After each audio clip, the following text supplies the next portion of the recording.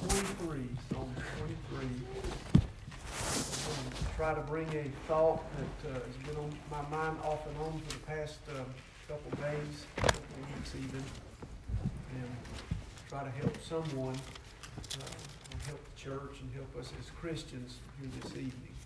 Psalms 23, very familiar scripture. We'll read verse number 4, and we'll start there.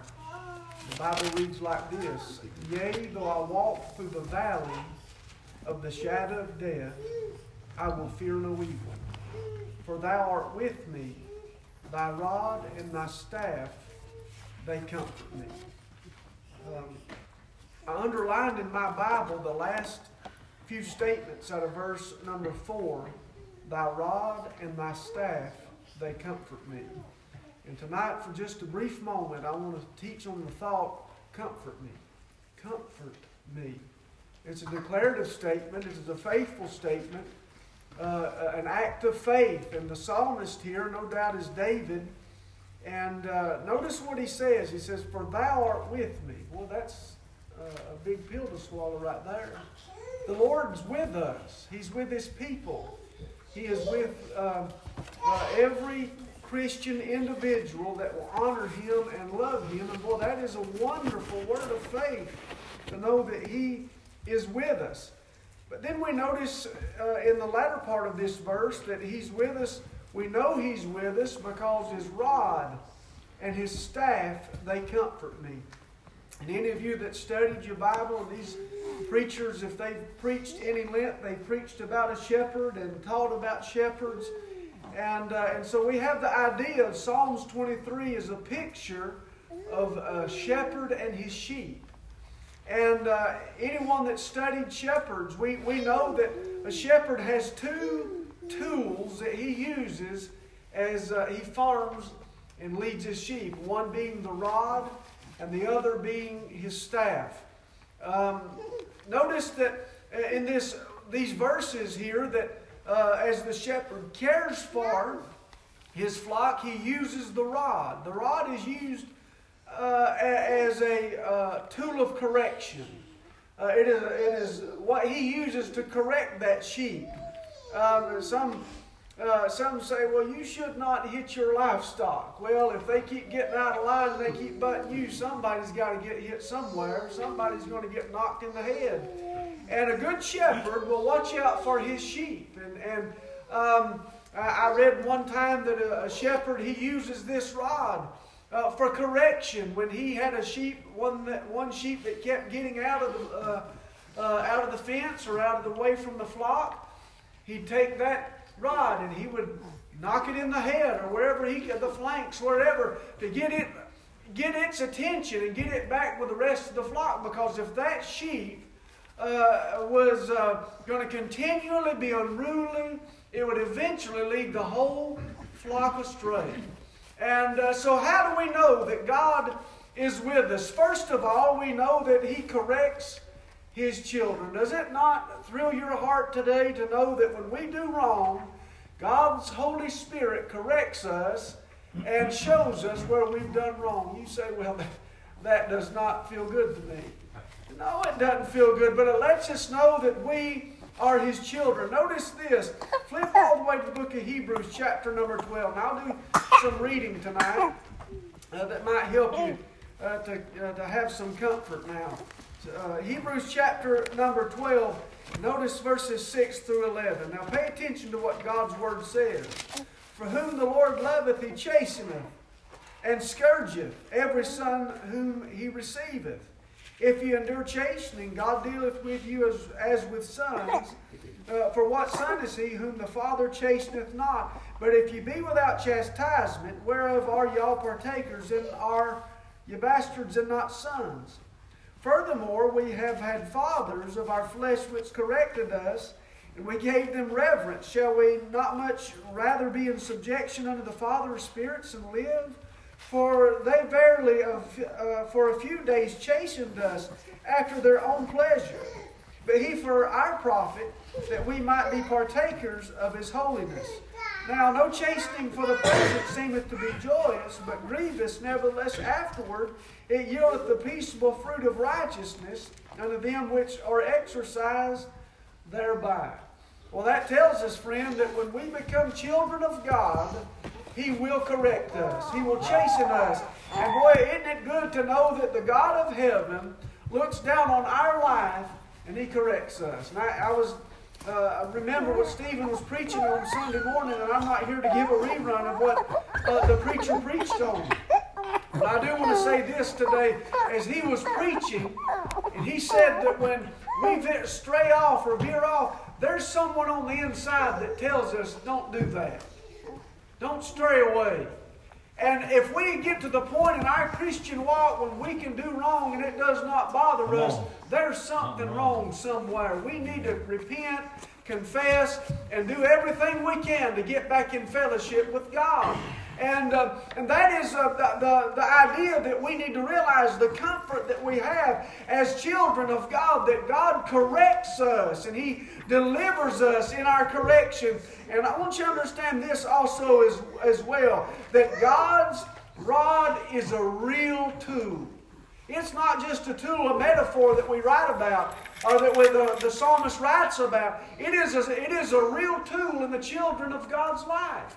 I remember growing up as little boys, I got my fair share of spankings. I think I got more than Les did. I don't know why, but and Weston, he never did he get spanked. Never got a whooping.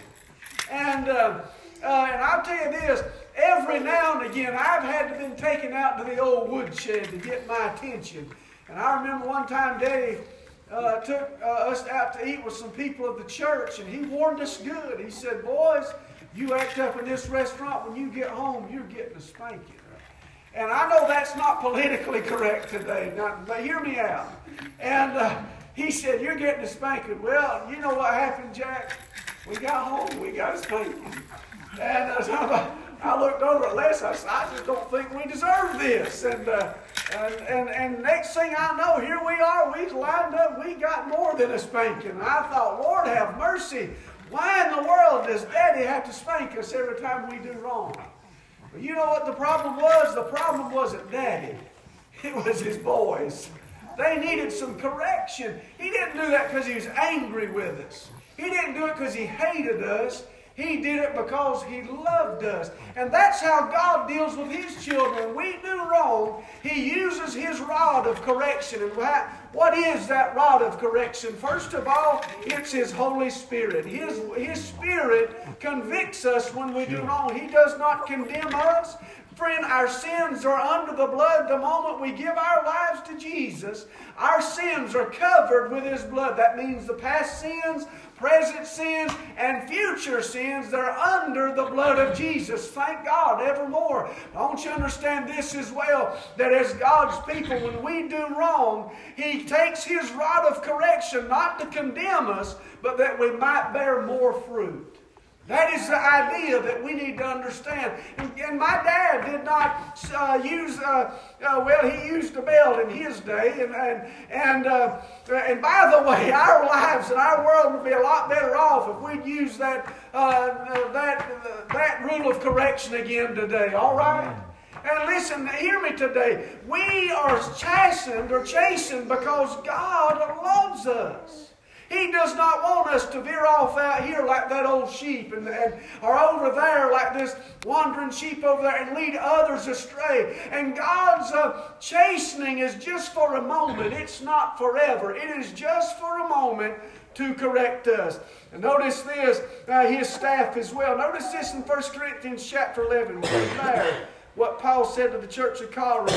He says in verse number 11, verse number 32 of chapter 11 and 31 and 32. See, he says, for if we would judge ourselves, we should not be judged. But when we are judged, we are chastened of the Lord, that we should not be condemned with the world. And Paul is telling the church of Corinth in chapter number 11, he's dealing with the Lord's table and about taking the Lord's table serious, about taking the bread and the wine and the body of Christ and the blood of Christ and taking it serious. And he says before we do that, we need to judge ourselves. But it's not just at the Lord's table where we need to judge ourselves. It comforts us to the fact that we judge ourselves, look inwardly, see where we are with God, and when we are real with ourselves and we see that sin that needs to be confessed, we lay it before the feet of the throne of God at Jesus' feet. He covers that with His blood, already has, and He wipes away the guilt that we have, and it comforts the believer when we lay it at His feet. And I want you to understand, when was the last time you looked deep inside your heart? And you are comforted of the fact that you can confess your sins before God, and God will cleanse you and make you a fit subject for His kingdom work. Then he says that when we are judged, we're chastened of the Lord. And so here's how we keep the rod of correction off us and keep comfort in our life. First of all, we look on the inside. Look where we are. Look where we are spiritually as Christians. If we confess and repent, there's not going to be no chastening. But friend, when we don't, God says, all right, if they're not going to pay attention, I'm going to get my rod of correction. I'm going to get my staff out, and I'm going to let them know that I'm God and they're not living exactly right. How many of you here tonight can identify with God's chastening hand? I can. I've been whipped many a time by God. He's had to take me out to the tool shed. And it's a comfort to me to know that God loves this man enough that He'd take me out to God's woodshed and set me down and let me have a good talking, and then give a good chastening hand of correction on me because He loves me, not because He hates me. Listen, it doesn't feel good at the time. It is not something that I choose to want or desire to go through, but I'm honored to the fact that God loves me enough to correct me. And does that not comfort the child of God tonight? One way we know we're saved, first of all, is we love the brethren. And second of all, we know we're saved because He chastens us when we do wrong. And you'll notice this as well in this 1 Corinthians there, that judgment will come to the child of God that will not repent. It's going to come. You say, well, who did it come to? Let me give you an example. Flip back to the book of Job. Everybody says, well, Job, he was a perfect man. He was. He was a good man. He eschewed evil. But there were some things that God had to get across Job's mind and his heart, but that he was not doing right. He was not living right. In Job 32, watch this in verse number 1. He says, so these three men, these were his three friends, ceased to answer Job because he was righteous in his own eyes. And some writers believe that's the statement of his friends. Some believe that it is the statement of God saying to Job. But Job was a man that was, according to this verse, if he's coming from God saying this, that means God saying Job was a self-righteous man at times. Are you listening? Here's one of God's greatest men that ever walked through the pages of Scripture. He went through some of the hardest things that a child of God could ever go through. And God says, Job, you know, your friends aren't right, but if you want to look real close, you're not exactly right either. He eschewed evil. He loved God, but he's a man that was blessed. And God said, all right, Job, if you're not going to look inwardly, I'm going to make you look inwardly, and I'm going to take everything you got. I'm going to take your health, your wealth, your children, your family. I'm going to make your own wife turn against you. And he said, I'm going to make you look on the inside. And God chastened Job and got his attention. Notice this in chapter 42 of Job, verse number 6. Here's what Job said about himself after he looked at himself. He says, wherefore I abhor myself and repent in dust and ashes. We all know the story of Job and how all that he had, and then God gave him double what he had. And it's almost like this. Let me paint the picture for just a minute. We all have those roses, rose bushes, the knockout roses in our yards, or some of us do. And they're one of my favorite flowers to watch grow. They grow within season, and they're very hardy. But you know how to make that thing produce more blooms each year as you cut the blooms off. And you also take those blooms, you can go further than that. If you want it to bloom even more, make it a more beautiful a plant, you can cut it down to the ground. And it won't die. It'll put back prettier the next year than what it was the year before. And God did the same thing to Job. God took him and chopped him down and said, I'm going to chasten you. And within season, the Bible doesn't say how long that Job was in his discomfort and his distress. It doesn't say how long he was down and out. But the Bible does say one day he sprang forth again, and his chastening hand was over, and the comfort that he received was double of what he had before. I want to say to you, dear friend, you may be here right now, and you say, preacher, you have no idea what I'm going through, what my family's going through. God is doing a work in your life. Don't give up. Don't quit, because God is doing His perfect work in you today.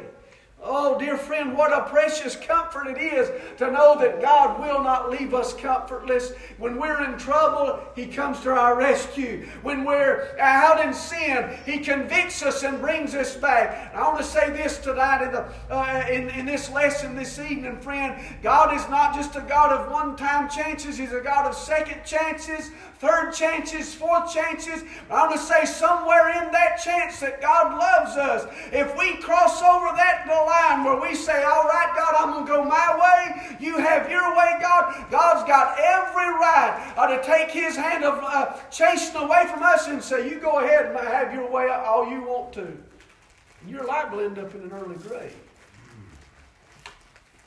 I've seen that. We all have. But Job was a man that was accustomed to the chastening hand of God. Boy, I tell you, I appreciate it when God takes His hand and lets me know that I'm one of His and says, son, you don't do that. Isn't that a comfort to you today? You say, all y'all sitting here looking at me going, oh, that doesn't comfort me. It comforts me to know that He loves me enough to correct me. I want you to notice this as well. That Christians, one thing we can know we've got comfort is that we are His children. Notice this, Philippians chapter number 3. I'm going to hurry. Be real short tonight. Philippians chapter number 3. Notice what Paul said to the church of Philippi. This was Paul. Remember, Paul was a great, great man. Man, he was the apostle called out of due time. And here he is in verse number 4, chapter number 3. He says, though I might also have confidence in the flesh, if any other man thinketh that he have whereof he might trust in the flesh, I more. He says, Paul said, look, I've got all the credentials. I've got all the education. I knew everything. I was very self-righteous, self-confident. And God, he said, I had all the credentials. But notice in verse number 5, he was circumcised the 8th day of the stock of Israel, the tribe of Benjamin, and Hebrew of Hebrews. As touching the law, he was a Pharisee. He knew it all. But notice this, he's concerning zeal. He persecuted the church, touching the righteousness which is in the law, blameless. What things were gained to me, those I counted lost for Christ. Yea, doubtless, I count all things but lost for the excellency of the knowledge of Christ Jesus my Lord, for whom I have suffered the loss of all things, and do count them but dung, that I may win Christ. And Paul was a man that was, when he walked in a room back in his day, before he stopped on the road to Damascus, everybody paid attention to Paul or Saul. He was God. He was if you'll have it this way, he was God's man for the Pharisees.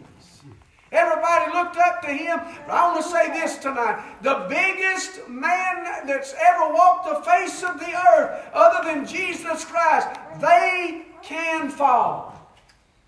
They can.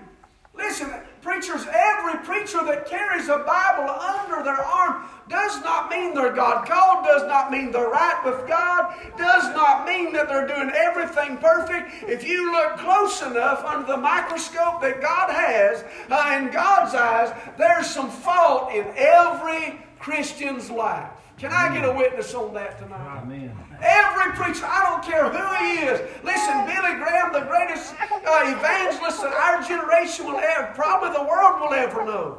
had faults about him, but he was God's man. But I tell you, the secret to staying, having the comfort of knowing that you're with God and God's with you is when God chastens you, you learn to repent and confess right then. Don't drag that sin around. Stay away from it. Get away from it and trust in the living God. Amen.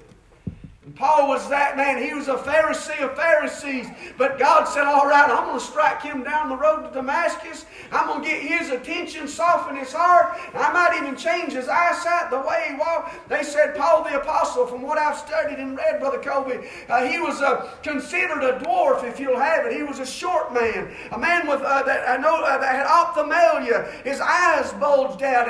And some even say he was beaten so bad that he walked with a limp and crippled. But he was still God's man. Listen, this was God's man that refused to quit, refused to give up. He changed the world for Jesus Christ, pinned down the majority of the books of the New Testament. But I want to say that man was not perfect, and God had His hand of chastening on him, and it was a comfort to Paul knowing that he was God's son, that he was loved of God. And I'll tell you, it comforts me to know that God chastens me when I'm wrong.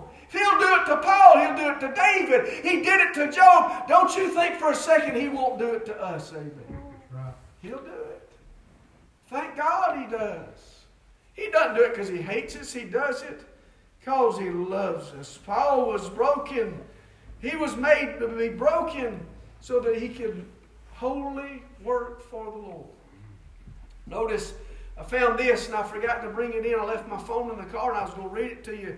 I'll try to do it from memory. Did you know this? That a grape has got to be broken before it can produce grape juice or even wine.